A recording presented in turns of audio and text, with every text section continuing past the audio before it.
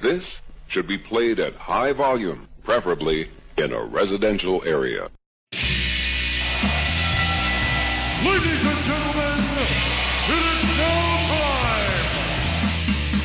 Oh, no. Oh, yeah! I finished these fights. Give me a hell yeah! Top Rope Nation. Learn to love it. It's the best thing going today.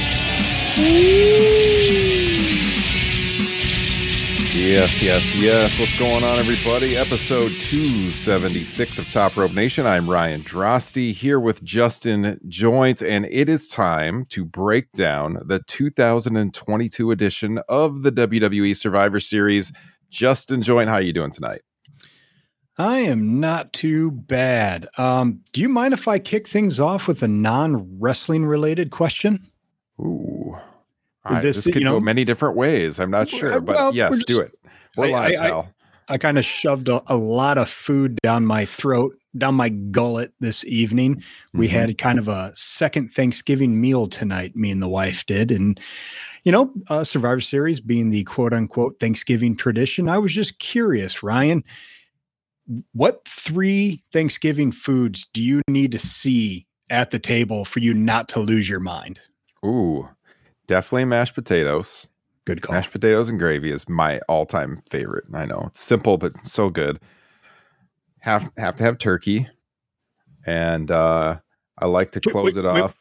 Turkey over ham? Yes. Okay. Yeah. And I'm going to go right to the dessert. I don't dislike pumpkin pie, but I'm more of an apple pie fan. So I would say apple pie for dessert. How about you? All right. Number 1 for me is gravy. As long as there is gravy on the table, I can make everything else work. True. Number 2 for me is stuffing. Got to have stuffing. Lots of stuffing. I can give or take turkey. I would almost rather have ham. But actually, my number 3 would be green bean casserole. Oh, okay. Yeah. I could go either way on stuffing. It's a texture thing. If it's too mushy, I can't do it. I can't eat it at all. But if like the bread has a little bit of texture to it, then I really like it. Okay, so it depends. I wanted to throw that out there. I was hoping that maybe some of our listeners would, post their thoughts on their 3 favorite Thanksgiving foods in the chat. Yes. Yeah. Let us know. I'm curious. Very nice. So Survivor Series, I believe you watched it live. I was having one of my Thanksgiving meals during the show, so I watched it very late last night, which is why we are going live 24 hours after the show to break it down. We've tried to go, the next morning lately, but I still had family in town, so had to push it a little bit. It's given us some time to think about our grade of the show and everything. And we saw in just 5 matches, so it shouldn't take a real long time to break down the card, which Justin likes. Now, I was checking in the chat. Okay. Yeah, I was enjoying Michael Johnson's. Michael Johnson's got it. Yeah. What's he got? Ham stuffing and green bean casserole. Good man. Yes. Good man. There we go. So, Justin, your grade of the Survivor Series, not your Thanksgiving meal, but the grade of the Survivor Series. What are you giving this A through F? Okay. So before I give you that grade, I just need to put out there, as mentioned in our Full Gear review, I've been in a bit of a dark ages for me when it comes to pro wrestling lately for multiple reasons. Mostly the baby has just thrown our entire household into chaos. Yeah, it's just made scheduling very difficult. It's made sleep very difficult. It's made watching pro wrestling difficult. And that is even when I feel like watching pro wrestling, because a lot of the times I just don't. And it's made me think about, especially seeing our Top Rope Nation Facebook thread last night. A lot of people enjoying this show. Looking at my Twitter timeline, it seemed like a lot of people really enjoying Survivor Series. And it just had me thinking about when I got back into pro wrestling after kind of my second dark age, right around 2010, 2011. I was back, full 100% by Punk's Pipe Bomb. Started getting back into it before then. But while I was getting back into it, I was searching for podcasts to listen to. and they were not near as prominent as they are nowadays, 10, 12 years ago. And I found one that I started trying to listen to kind of regularly, and all they did was shit on the product, everything. To the point where, number one, it became very obviously that they were kind of strictly MMA fans that seemed to be covering pro wrestling at gunpoint. Because eventually I didn't understand why they were even talking about it, because all they did was crap on it, and all they did was crap on stuff that I was really digging. And so watching Survivor Series last night, it made me feel like, I don't know, I'm going to have a hard time yucking on people's yum, because I just didn't enjoy it as much as everybody else. I enjoyed it for 3 reasons, and 3 reasons alone. And that is Sami Zayn, Roman Reigns, and Kevin Owens. Mm-hmm. And get the bleep button ready, because that's fucking it. That's all I fucking enjoyed. I don't bother to bleep stuff anymore, Justin. I was bored out of my mind until the main event. And the main event, I'm sorry. Well, I'll hold off.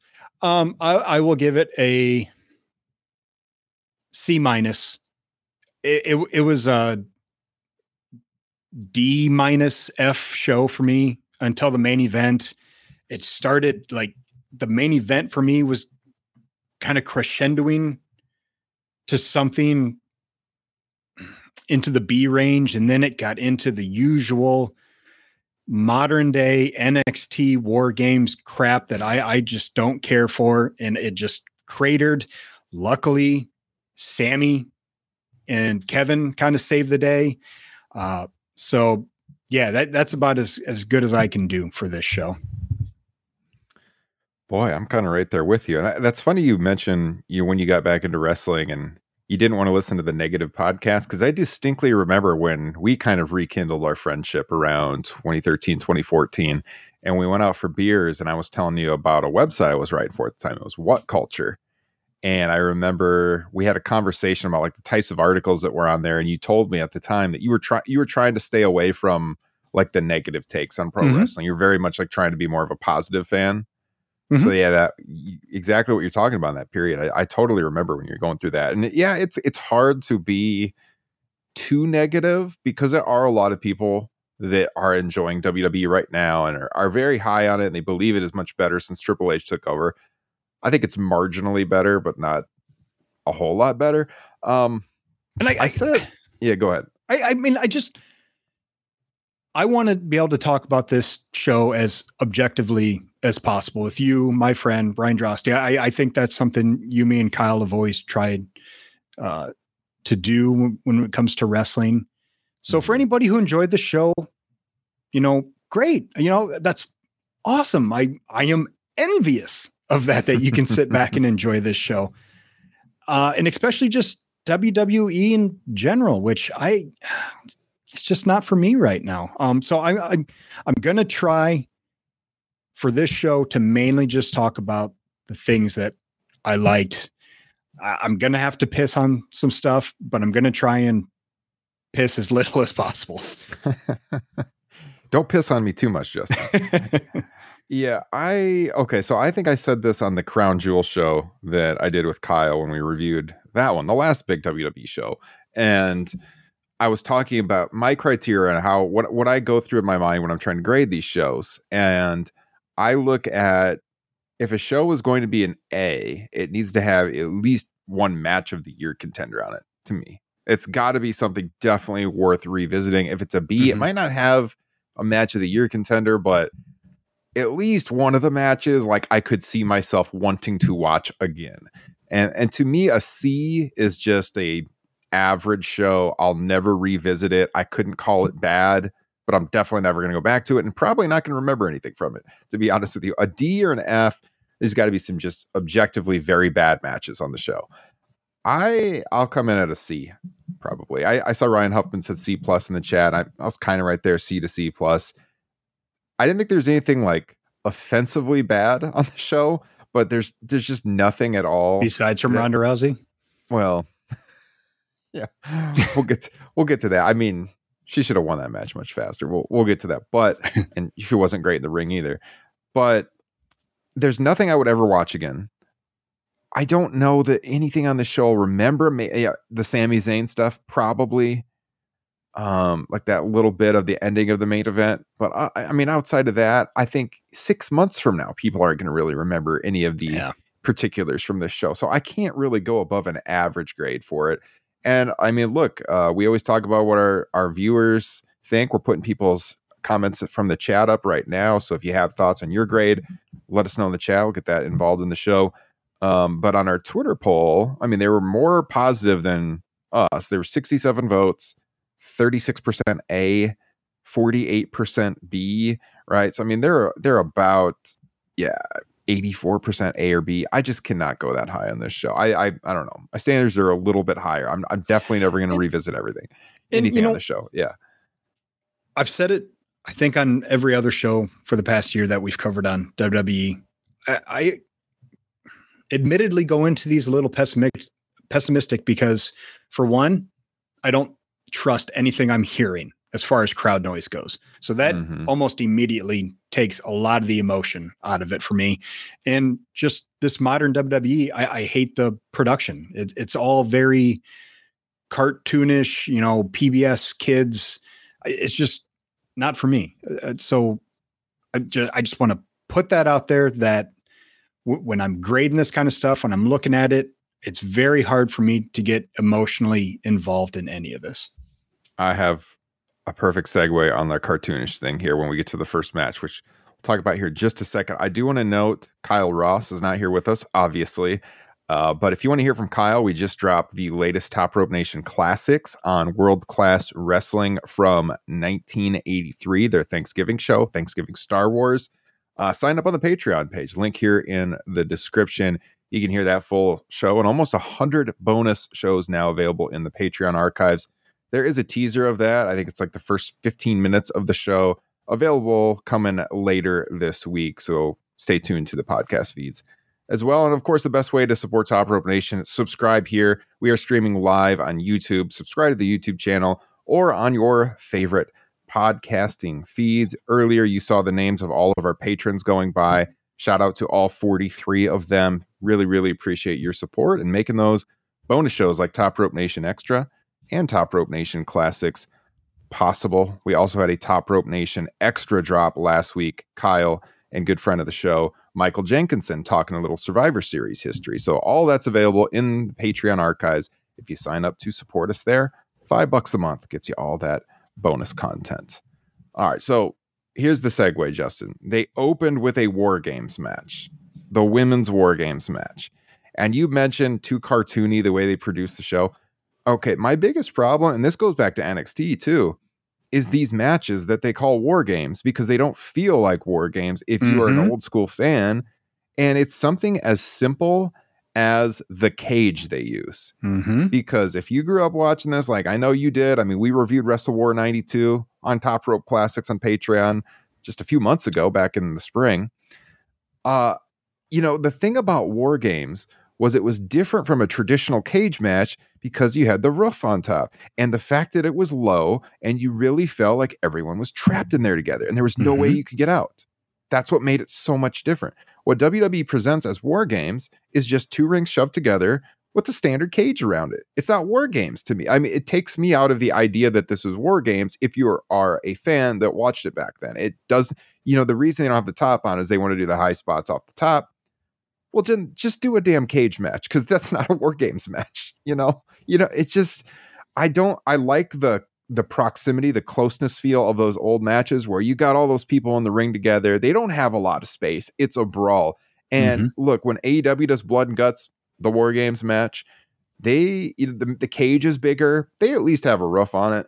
We know they've escaped and stuff, but it still feels more like the traditional War Games because you have the roof on the top. You agree with that? Yeah, absolutely. I think I made the joke. It's, they called this Survivor Series War Games. To me, it was Survivor Series 2-ring steel cage match.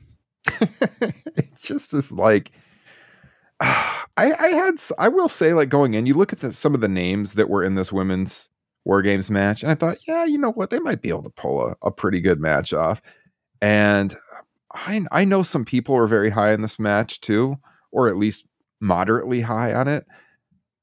Almost 40 minutes long. And honestly, some of the best performers in that match had off nights. I mean, Io Sky did not look particularly good in this match.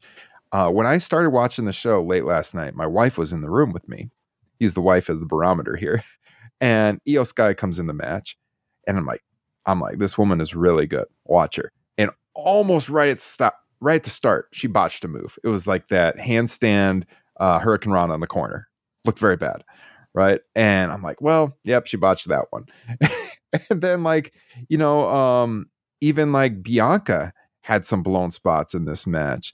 I thought, Mia Yim was pretty good. Becky Lynch, I mean, she's been off a long time, so I got to give her some of a pass, but she looked a little off to me, a little slow. I texted you this as I was watching, and Kyle too. The only one of these women who looked like she was harming her opponents was Rhea Ripley. I thought Rhea Ripley looked really good in this match, but most of the other people it was too choreographed, too slow. Nikki Cross, I mean, she could do the character decent, but she just really does nothing for me. I'm not a fan of the character. I didn't really care for her in this match, to be honest with you. Well, and I think your analysis of, the way they're moving and how it's kind of slow and methodical. I think that's because like these matches are 40 to 50 minutes long. This is actually not a criticism of the men's match at the end of the show. Just this one, and basically every NXT version of War Games it's a spot fest. And I think they have these 40 to 50 minute matches where, in just talking about this one, these ladies have to memorize all these certain spots that they have to hit, all these places they have to be. And it just takes me out of the match completely, to your point earlier about what War Games is supposed to be. It's supposed to be kind of down and dirty. It's supposed to be a fight. And I think that's chaotic. Yes. Yeah. And I think the men's match at the end of the show had that a little bit, and it actually had pulled me in. Whereas this one kind of from the jump, and especially when, this is Nikki Cross. She had my favorite moment of the match. Probably really the only moment of the match I enjoyed is when she tore down the Terror Doom spot. Thank you, Nikki, for doing that. But also when she came in and she goes right to underneath the ring and she pulls out the kendo stick, and my brain just turns to freaking mush as soon as I see that kendo stick. Yes. I'm just like, oh, please. The worst. I can't wait to see all these hundreds of shots to all the backs that this kendo stick is going to be. It's just the weapons in this. I can't do it anymore. I can't do the kendo shots anymore. So when Nikki came in to make it 3-on-2, so Bianca and Dakota Kai started very slow at the beginning. Io Sky came in next, brought it up a little bit, but as I said, was a little sloppier than usual, at least at the start. I mentioned the handstand move in the corner. She had an arm drag to Asuka, which just did not look very good when Asuka came in. They acknowledged, Io and Asuka, this would be a dream match in singles. They have had a singles match at a house show, but not on television. They've had these tag team matches, and their history in Japan, they didn't go too much into it. They just acknowledged that that's there, and this would be a dream match for someone down the line. So at least planting some seeds there. Bianca was then showing off her strength. This part I did like. She held Dakota Kai above her head, marched across the ring, tossed her into the cage. Okay, that was good. I like that. Then Nikki Cross came in, as you said, Justin, the freaking kendo sticks, because of course that has to be the weapon. I mean, I don't know how anyone even pops for the kendo sticks anymore. It's so common. And then those garbage can lids that she threw in the ring. Did you notice, they looked almost like those plastic, saucer sleds. They were so clearly not metal. It looked like rubber. Those are not good. You got to protect that back. You don't want those clean back shots. And right then I wrote my notes. This Nikki Cross does absolutely nothing for me. Some real weak looking submissions. Sky locked one on Asuka, Nikki to Bianca. Then Alexa Bliss came in. Nikki Cross then climbed to the top of the cage. Kendo stick shots everywhere as Cross was this maniacal smile at the top of the cage. That's when she ended up doing the splash onto everyone. Bayley came into the ring. She got a ladder into the ring, then a table. Of course, we want tables. Who is chanting "We want tables" in 2022? The sheeple. Justin. Oh, yeah. So, I wrote yawn in my notes. Bayley with a sunset flip powerbomb to the corner on Bianca. That was cool. Looked really good. And Bayley was pretty good in this match. I'll give Bayley a shout out. Damage control, like they used the table to wedged it between the ring ropes to pin Bianca up against the cage. That was good. At least somewhat creative. Mia Yim came out. She tossed in some garbage cans because, of course, Justin, we need more weapons in there. When she went to get the second can in the ring, took her 3 tries to get it in the ring. They cut the camera back and forth there to try to hide it, but the crowd like mockingly clapped when she finally got it in the ring. Mia took out Dakota Kai, Io Sky, Nikki Cross right away. But eventually Nikki locked Yim in a sleeper by jumping on her back. She eventually escaped and Mia Yim hit a tope suicida from one ring to the other on Dakota Kai, which looked pretty cool. Then all 4 girls ended battling up to a different quarter in the ring simultaneously. 4 women. I mean, don't want any nasty letters, not girls, women. This resulted in this resulted in superplexes and a German suplex off of the corners of the cage, which is cool, but clearly they messed up the timing because at this moment they took the timer off the screen, which had been ticking down. Then they put it back up right after the spots were done. The spot fest, as you alluded to, Justin. Mm-hmm. And then that's when Ripley came out and she took out Sky, she took out Cross, she took out Kai, kicks in the corner, but Becky is out and she doesn't look like she's moving that well. I mean, I'll give her a pass because she's just come back, but she looked kind of slow, a little off. She's got to get back into ring shape. Cross tried to hit her with a can, but she moved and Cross takes out Sky instead. Then Becky has this spot where she's yelling, "Get up, you little bitch," over and over to Bayley. She stomped Bayley up against the cage, turns around, and they have this face off between her and Rhea Ripley. Rhea dodges really weak looking punch attempt and hit a headbutt on Becky, and then she followed that up with a pump handle slam. Asuka hit the mist on Rhea, and then Becky DDT'd Ripley. That was a nice looking DDT. Yep. I like and that then one. Bayley comes in and takes out both of them. At this point, sorry, there's so many moves I jotted down. It's a 40-minute match, you all. Sky climbs up to the top corner, and Asuka followed her. Then Damage Control all come in, and pretty much everybody else. This is that Tower of Doom spot you alluded to, Justin. Bianca tried to slam them all, but then Nikki comes in with a kendo stick, and everyone gets slammed off one by one. Bayley got like an awkward-looking power bomb from Bianca. Sky got up top, hit a moonsault on Yim and Belair that looked really good. This is awesome chance then ringing out there in Boston from that. But I wrote, but I'm not sold. Cross got, this was bad. She got these handcuffs and she's screaming at Alexa Bliss, because they used to be partners. You think I forgot? Because Bliss left her. And Bliss gives her this really weak looking slap. Now here's the problem. You got these cameras in the ring, Justin. Another thing I don't really like about these War Games matches. There's no problem giving it that gritty feel, shooting it from the hard cam or shooting it up through the cage. But when you have cameramen in a War Games match, it just doesn't work for me. And if they're going to be shooting this that tight, you better connect and connect hard. And it was a very weak looking slap. And then Cross puts the handcuffs on and she can't get them on. And she's struggling trying to get these handcuffs on Alexa Bliss. Eventually, Alexa ends up cuffing the other end of Cross, so they're cuffed together. And then Bliss gets Cross up on her shoulders, and she, of course, falls backwards. But the problem was Bliss was the one who landed on the garbage can. Oh, that was so bad. That was bad. So then you got Ripley in there, and she's tossing Asuka into the cage. She goes for a riptide on Mia Yim, but Yim puts on a sleeper. Rhea sends her into the ladders, though, instead.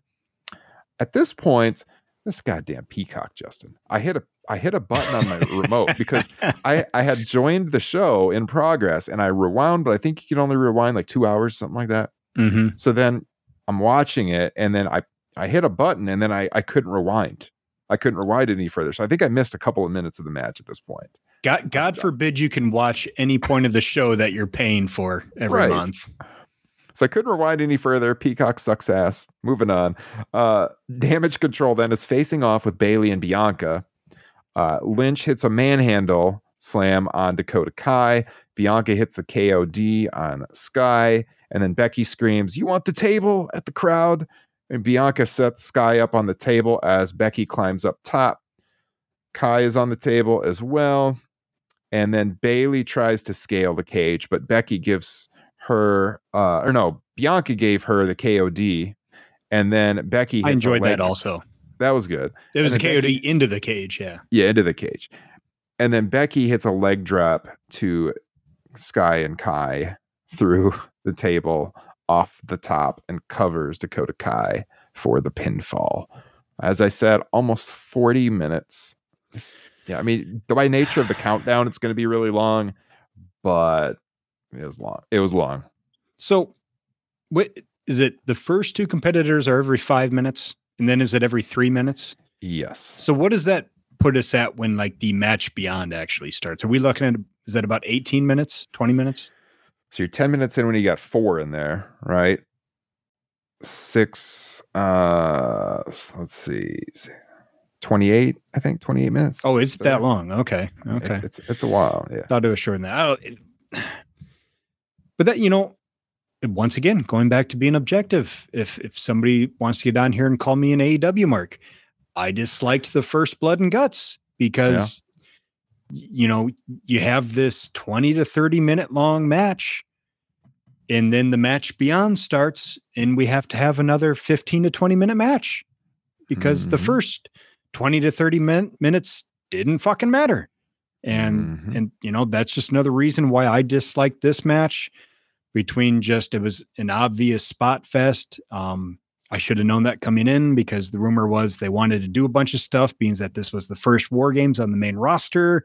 They want to be able to do cool hype videos in the future for them. I guess what I can say for it is that I guess the right team won, or at least the right lady won. Even though, I mean, just go ahead and get the shovel out for Damage Control. I don't know what that you do with them at this point. I mean, all they've done is taken L's since they've, shown up. Yep. Yeah. I mean, I've said it on the show many times since they formed that group. I was very, very surprised that Bayley didn't get a push at the title to kind of legitimize the team, so whatever. I mean, I agree with you on their direction moving forward, but yeah, I think it was the right choice here. Becky's back. She got the pinfall. The finish looked good. I mean, the leg drop off the top, it was a good finish. Hell of a move, honestly. But yeah, the match itself had a lot of sloppy moments, and I was not much of a fan. So yeah, that was the opener. So again, only five matches on this show, so we don't got too much more to go through, Justin. We're making time here. Yeah, Taylor checking in the chat. He said he loves War Games, but it struggles to work under WWE style. I agree. 100% agree. So then we get to AJ Styles and Finn Balor. And I'll say I was excited for this one. These guys have only worked a singles match the entire run here in WWE between the two of them. Only one singles match. And that was an accident. Yep, because of the viral infection. TLC 2017. If you guys, I'm sure that review's in our archives. We were doing the pod at the time. But if you don't remember, the Shield was going to reunite on that show for a big match in the main event. Bray Wyatt was going to be working Finn Balor, and then they had this viral infection. Whoa. Sister Abigail was going to be working. Yes, Sister Abigail. Don't forget that hideous graphic that they had going into that match. Yes. That virus going around was a fucking blessing. So this is where they had to blow Kurt Angle's return to the ring on short notice, because then he subbed for Roman in the Shield match. And then, AJ was the sub for Sister Abigail. And so we had AJ and Finn Balor, and that's the only time they've worked a singles match. And so this is only the second one. So, I mean, yeah, they acknowledged their history with the Bullet Club, in the build-up. They've been a little more open about that kind of thing under Triple H. I will, they'll talk about other promotions here and there. We got a reference to Sting later in the show and Wrestle War 92. So they talked about that they were the leaders of the Bullet Club. This match, though, was to me very average. Again, 18 minutes, some cool spots. They each came out wearing masks. Nerds. I just from the jump, I was almost immediately out on this. Like my kid was sitting there watching me with him. He's like, what's he wearing? My question exactly, but I have no fucking clue what Finn Balor has on his face. And then to top it off, AJ Styles comes out looking like an even bigger nerd. At least his kind of matched the design they have on their shirts. It matches the aesthetic. Yes. 100%. The gas mask deal. But Finn's was just like this plain mask. I don't know what. It was much better than whatever the Judgment Takers were doing. Yeah. So, I mean, yeah, it felt a lot like a TV match. So basically early on, AJ's working Finn's left leg. Dominic tripped up AJ on the... Who takes this Dominic seriously? I'm sorry. I know he's improved a little bit, but yeah, I mean, majority of the crowd could probably take this guy. You think? Half the crowd? I don't know. Does nothing for me, Justin. But Dominic trips up AJ on the apron, and then he gets attacked by the whole club, of course, gets his ass kicked. Finn gets on offense, but he runs into a drop kick. AJ goes for a calf crusher, but Finn rolls through and stomps him. It's a bunch of kicks from Finn, and is that all you got? AJ fights back, and they exchange position before Finn throws Styles to the mat. Later, Finn goes for the Styles clash, but AJ rolls through. AJ hits a Pele kick, then Balor hits one, and then both of them are down. They exchange Irish whips before AJ springboards, and then Balor catches him and hits a fireman's carry, modified GTS, knee to the head. That looks sweet. Finn with a fireman's into a knee to the head. AJ's move. AJ flips out of the corner into the reverse DDT position, hits an elbow drop into the mat for 2. AJ goes for a 450, but Finn moves, hits a running drop kick. Finn goes for the coup de grace, but AJ dodges it and starts selling the bad leg. Styles locks in the calf crusher. Balor grabs AJ's head, slams it into the mat to break the hold. They exchange standing punches, chops, and then moments later, Styles hits the phenomenal forearm for the pinfall. It finished kind of came out of nowhere in this one. I was a little surprised. I mean, the chops, was that AJ? Was it Finn's chest was looking pretty beat up, right? AJ. It was AJ's, yeah. Because that was my big takeaway of the match. Basically, all I have to say about the match is I'm sitting there watching it, and then it kind of ends abruptly, and AJ celebrating, and it looks like he's got all the broken blood vessels in his chest, and it looks like he's been in a war. And I'm looking at that thinking, seems like I should have enjoyed this more, especially considering the combatants, and just didn't. It was fine. I haven't watched the 2017 match since it aired. I remember liking it, but it might have been the death of Demon Balor because he was the demon in that match for no reason other than, I guess, he was originally advertised to be that. Yeah, that one got 4 1/4 in the Observer. Now, who knows? Maybe this one will too. I don't know, but it wasn't a 4 1/4 star match. I mean, I'd go probably 3 1/4 on this one. Honestly, the women's War Games match, I'd probably go 2 1/4 on personally. It did not live up to my expectations. It wasn't a bad match, but it wasn't anything particularly memorable, I didn't think. And you agree, even as a former Finn Balor mark, Justin. I don't know if you're still on that train or not. Nope. I mean, you did call him a nerd, so I guess not. God bless him. He seems like a nice guy. Yeah. Ronda Rousey and Shotzi. Boy. Jesus Christ.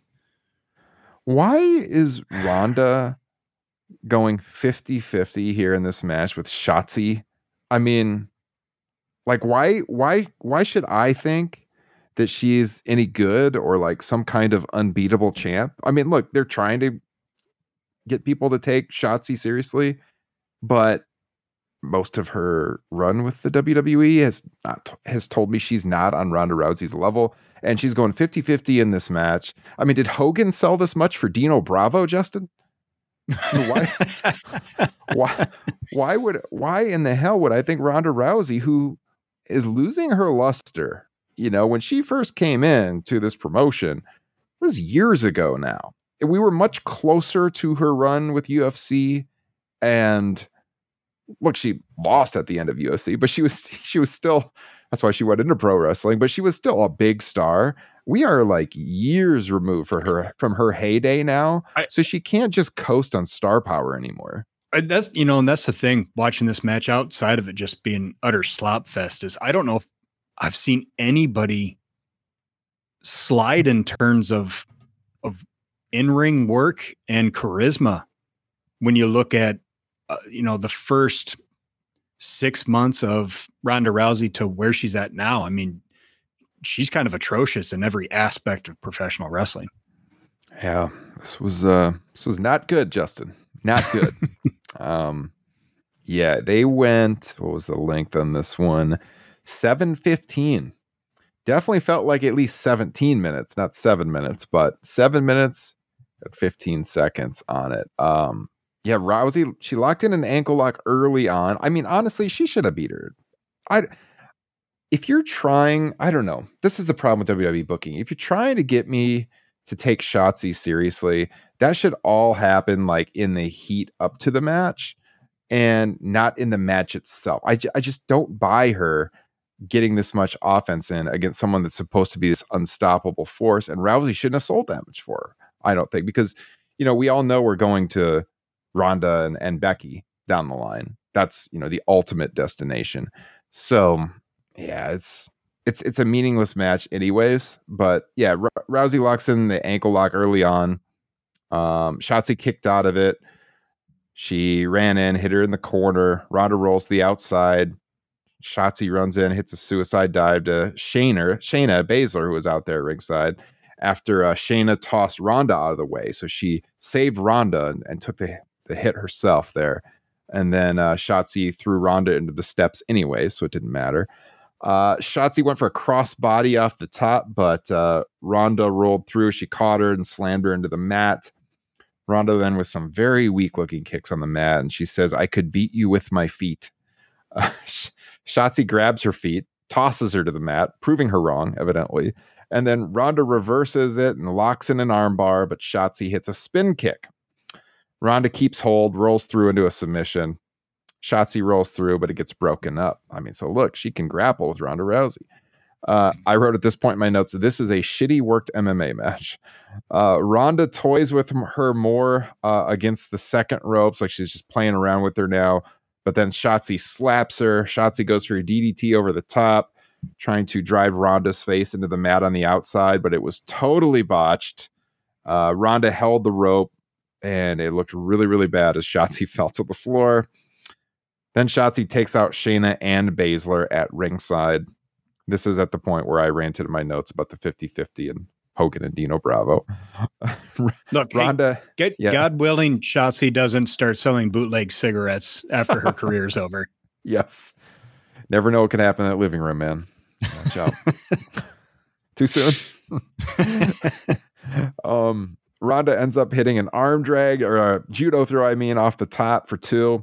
Ronda does her armbar roll into Piper's Pit. She locks in her armbar for the finish.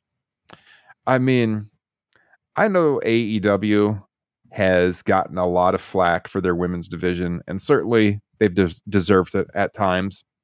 But this is a title match here. And if you think that this match held a freaking candle to Jamie Hayter and Toni Storm, I don't know what to tell you. I mean, if that's a title match, this is a title match. This was real bad in comparison. Not good. Not good. My favorite part of the match spammed in the chat room. All right. Yeah, I saw that. 69mega.com. What the hell is that? My favorite part of the match was when Shotzi did the flying body press on the outside, and it was just that horrible, like slow motion falling backwards with the plants in the crowd. That looked awful. Everything about this match was just the drizzling shits, as Stone Cold would say. Michael and Taylor agree. Not fans of this match. So yeah, as I said, 7 minutes and 15 seconds felt a whole lot longer. They go from this to Roman and Sami Zayn backstage. Now this, Justin, this was good. This was very good. For me, highlight of the show up to this point. Easily. So basically it was Sammy trying to, defend the fact that he had talked to Kevin Owens and, Jay had called him out on it. And Roman wants to know what he was doing, talking to Kevin Owens. And he said that he lied to Jay about it because he didn't want to distract Jay from his match. And I mean, in the end, Roman stands up, gives him this big hug. It was well acted. But the camera kind of pulls into Roman's face and to make you think like, has Roman really forgiven Sammy, to kind of play into maybe the drama of the main event. That entire segment was so well done. These two are just at the top of their game right now. Having said that, everybody on Twitter saying this is cinema, fucking stop with the this is cinema. It is excellent pro wrestling acting. That's it. Yeah. This was a very good segment. I mean, as you said at the top, the highlight of the show, these are 2 of the 3 highlights of the show. This triple threat US title match. Now, Justin, what was going on here with the Titantron video? Because I missed this part. Yeah. I'm watching, and Austin Theory comes out, and like I've admitted at the beginning of the show, as I admitted in Full Gear, I have not been watching this product, regularly, if at all. And so I'm watching Austin Aries Titantron, and I'm like, I'm trying to make heads or tails. Austin Theory, not Austin Aries. Sorry. Oh, Jesus Christ. Talk about a slip. I mean, granted, they might both be pieces of shit human beings. So, sorry. I don't want to be speaking out there. So his Austin Theory's Titantron doesn't seem to make sense with, whatever character thing he has going on. And then it immediately cuts to like a toy promo. I don't know if it was like a something in the production truck got screwed up, but Austin Theory's Titantron was basically a toy commercial. Accidentally ran an ad or something. Yeah. I mean, yeah, I don't know. It was not a good omen, especially because I guess I'll just say it now as far as this match goes. Jeff Jarrett is probably my least favorite wrestler of all time. Austin Theory is quickly climbing the ranks of that. Granted, they're doing a much better job with him right now with, the new attitude adjustment, the aggression, not taking selfies. His face is still hideous to me, and I don't like looking at it. And once again, he has speaking out allegations against him. I'm not a fan. I just don't want to see him on my TV. And so you can only imagine how I felt at the conclusion of this match. Yeah, I was shocked by the finish. I will say as a worked match though, I thought to this point this was the best match on the show. Like I enjoyed this more, and not like there was a lot of competition as we've just talked about, but this was the best match to this point for sure, I thought. Yeah. I did enjoy it as much as I dislike Austin Theory, not Aries. Yeah. So yeah, it's Rollins defending the U.S. title in a triple threat against Austin Theory and Bobby Lashley. It did follow, the typical WWE trope of one person gets taken out and they're at ringside for several minutes while the other two fight. Pretty much always expect that. Right at the very beginning, Theory was clotheslined out of the ring by Lashley. He tried to get back in, and then Seth knocked him down. So then you got Rollins and Lashley going at it early. Eventually, Theory works his way back into the match, and they had different portions where each of them got to get their moves in. Seth was very good in this match. Like, his dives looked very good. He's always very acrobatic. He was pretty much on point throughout, I thought. At one point, Lashley tried to put Rollins in the hurt lock, but then Theory jumped on his back with a sleeper to break it all up. Rollins hit Theory with a superplex. He went for the Falcon Arrow, but then Lashley speared him. Then Theory came in and made the cover to get the pinfall. So, like, the finishing sequence, yeah, it was Rollins springboarding off of Theory's back, hit a curb stomp on Lashley, then that superplex to Theory off the top, goes for the Falcon Arrow, Lashley spears him, Theory covers for the pinfall. It was, if you're looking to get the belt on Theory, I guess for whatever reason, that's the way to do it, because he just snuck in there and got the win after Lashley took out Rollins.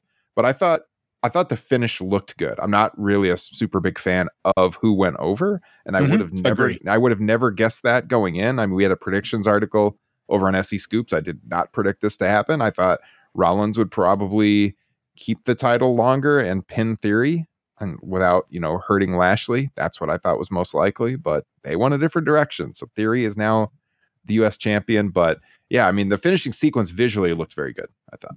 Yeah, it feels like a downgrade for the championship, considering the previous two title holders. It's starting to feel like they're playing hot potato with it. But obviously, they do.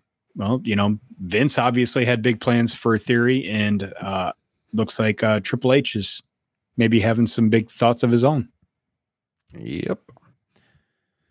So, yeah, I mean, good match, though. Would you agree that was the best match of the show to that point? Did you like it better than women's? Okay. Yeah, 100%. War Games match. Yeah. So all that leaves is the men's War Games match. And definitely some intrigue in this going in. To me, it was possible the Bloodline could lose. I wouldn't expect Roman to take the fall, but they always win. So, would they put over Owen Strong pinning one of the Usos? Who knows what's going to happen with the Sami Zayn Bloodline pairing, which obviously is like the best thing on WWE television right now, that whole storyline, which is apparently eventually leading to the plan right now is for Owens and Zayn to face the Usos at WrestleMania for the tag team titles. That's what I've heard is coming down the stretch. You like that direction? Sure. It depends on their execution, but yeah, I could get into that. I mean, this Bloodline stuff is the only thing that really interests me in WWE right now. Yeah. Working plan is Owens to work Roman at the Rumble, and then Sammy is going to work. How many times is that now? Is that going to be their third time working the Rumble? Yep. And then Sammy's going to face Roman at Elimination Chamber, which is in Montreal, which makes sense. So we'll get that slow build eventually leading to that break. And then those two, teaming once again against the Usos. That's the plan as of right now. That's what we've heard as of right now. That's what's coming. Here, though, no turn. Sami Zayn endearing himself to the Bloodline, and Sammy just, in what started as, just kind of a goofy, silly storyline, has taken over WWE television, as I said, as easily the best thing on there. And yeah, this match was, again, it's just like I said, the opening, hard for me to buy it as a War Games match because of the different aspects we laid out earlier. Pretty good match. You still had the Justin, I believe you call it the West Side Story spot. That's not my quote, but yeah, that definitely happened. May I jump in here? Yeah. Because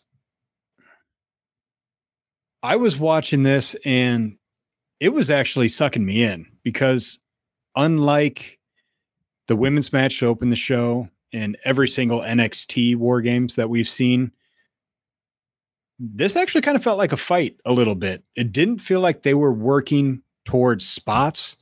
It felt like they were just trying to beat the crap out of each other. Mm-hmm. I thought the way they laid out every entrance was pretty solid, especially considering that the quote unquote baby faces had the advantage. I don't know how much baby faces they are when the crowd was going wild for the Bloodline winning. Spoiler alert. But yeah, I thought it was laid out perfect. I was enjoying the fight of it. And I was like, it was building in this perfect way. And you had I saw people kind of shitting on it online. I loved Roman Reigns having a chair in the cage. I thought that worked great. The highlight of the night for me was when Jimmy was about to run in and Roman stopped him and said, nope, it's got to be Sammy. Those guys' facial expressions are top notch. That is cinema. I don't care what anybody says. That's a joke, but that was still a great moment. But I'm watching all of this and the way this match is building to Roman Reigns coming in. I was just about to text Ryan and Kyle, like, man, I think I'm really enjoying this. This is about as good as a modern PG WWE War Games match can get. And frankly, it is that. But, Roman came in and they just can't fucking help themselves. They, as you already alluded to, they had to do the West Side Story spot. We got a few other, your typical obvious, hey, we got to get this stuff in. A lot of people loved the 50 beats of the drum spot. My eyes kind of rolled at that, but whatever, it's fun. Probably would have preferred to see that on the Go Home show or something. So I was really digging it until it turned into NXT War Games. Yep. Until Sammy. And until, can we get to the finish? I'm sorry, I'm kind of jumping all over the place a little bit. I say let's just talk about the finish. Yeah. Because I once again, going to people talking online, and it's just a lot of people saying, like, I have a hard time getting into these modern war games because there's no blood. And they're saying, get over it. There's not going to be blood. But it's like the whole point of war games that you were talking to before is that it's just supposed to be a fight. And the blood can add so much to that. And for me, I never bought Kevin Owens getting that 3 count on Roman Reigns after the stunner because he was the last one in. He had barely taken any damage. We've been watching this dude dominate for 2.5 years, and there's no way he's getting pinned after, wrestling for 10 minutes.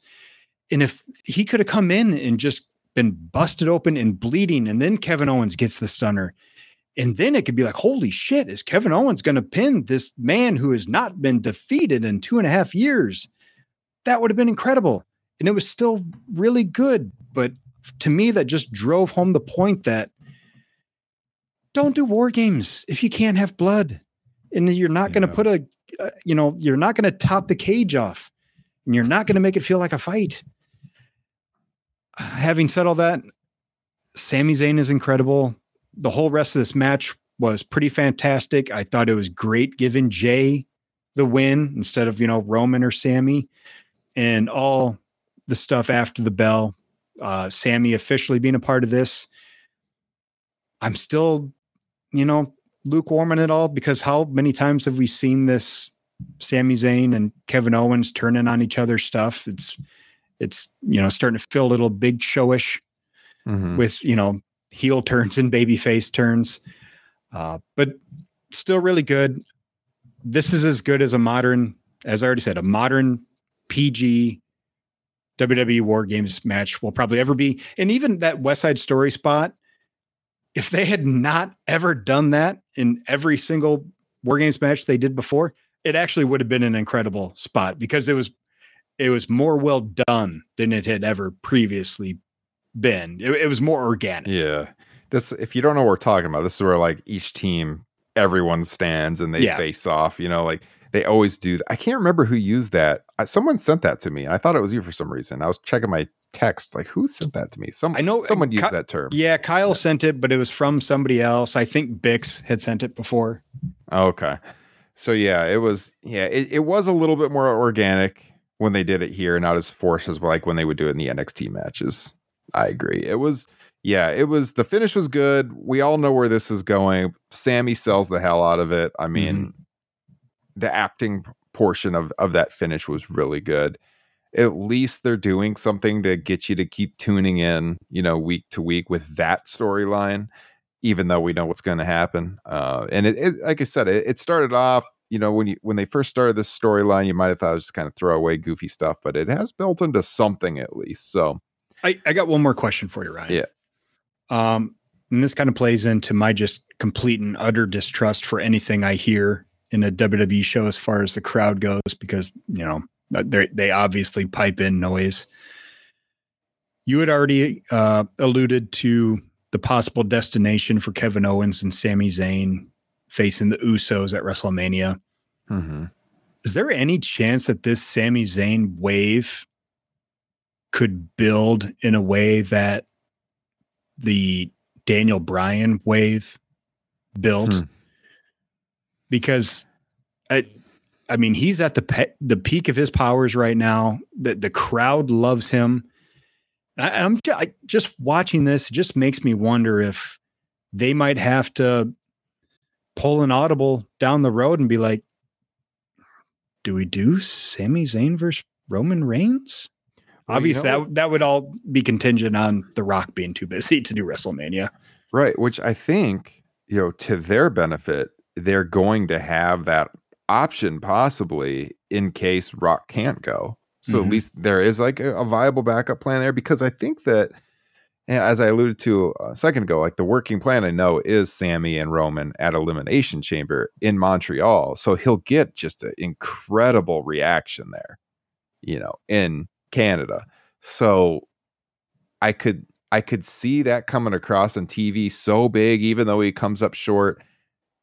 If they wanted to go to that direction, I could see it being viable, honestly. Like if Rock can't work, coming off a hot crowd up there, they could certainly do it, and it would be believable, especially after months of building up to that moment in time. I wouldn't predict it. I mean, Sammy has been great. That Bryan thing was like almost once in generation kind of agree feeling to it. But this has been very good. I mean, so we'll have to see how the split goes and how the crowd responds to him after that. But I would imagine pretty damn well. And then especially like the schedule works to his advantage to be up there in Montreal, where he's from. So we'll see. I think that will be interesting to watch for sure. But I mean, we've always said this. I'm not sold on Rock work in that match. I know that they are pretty confident they can get him to do it, but that guy's schedule fills up pretty quickly and opportunities come at him. And, with his age and the fact that he's gotten hurt in the past, the last time he worked a full match, right? I mean, it's risky for him to do it. He doesn't have to do it. Does he want to do it for Roman? I'm sure he does. And if the schedule will let him, he probably will. But if not, at least there is a possible viable backup plan there with that, as you alluded to. We'll see. But I could envision it. Could you envision it?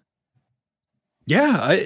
Well, to an extent. This was the first time watching. It was like, it just gave me the tiniest inkling of like, God, this kind of just feels like Daniel Bryan's rise a little bit. And Sami Zayn is that kind of talent that I think that, a lot of us diehards have loved for years. And, NXT, our Evolution, or whatever the hell the title of that NXT show was, this is still one of my favorite wrestling shows of all time when he beat Neville for the NXT title. Few people can go in the ring like he does. He's got his character work down, and he's got the crowd behind him, which is also, kind of the problem of this show, that, people love the bloodline, and I think they're supposed to be heels. Yeah. The cool heels. Yes, they do. I mean, when you go to a show though, like it's clear they're the real stars. Like they stand out so much from the rest of the roster. Yep. So yeah. Chat is kind of popping here. Yeah. I mean, just agreeing with what you said about no blood, no war games for sure. So I, it was getting very late in the night when I was watching this one.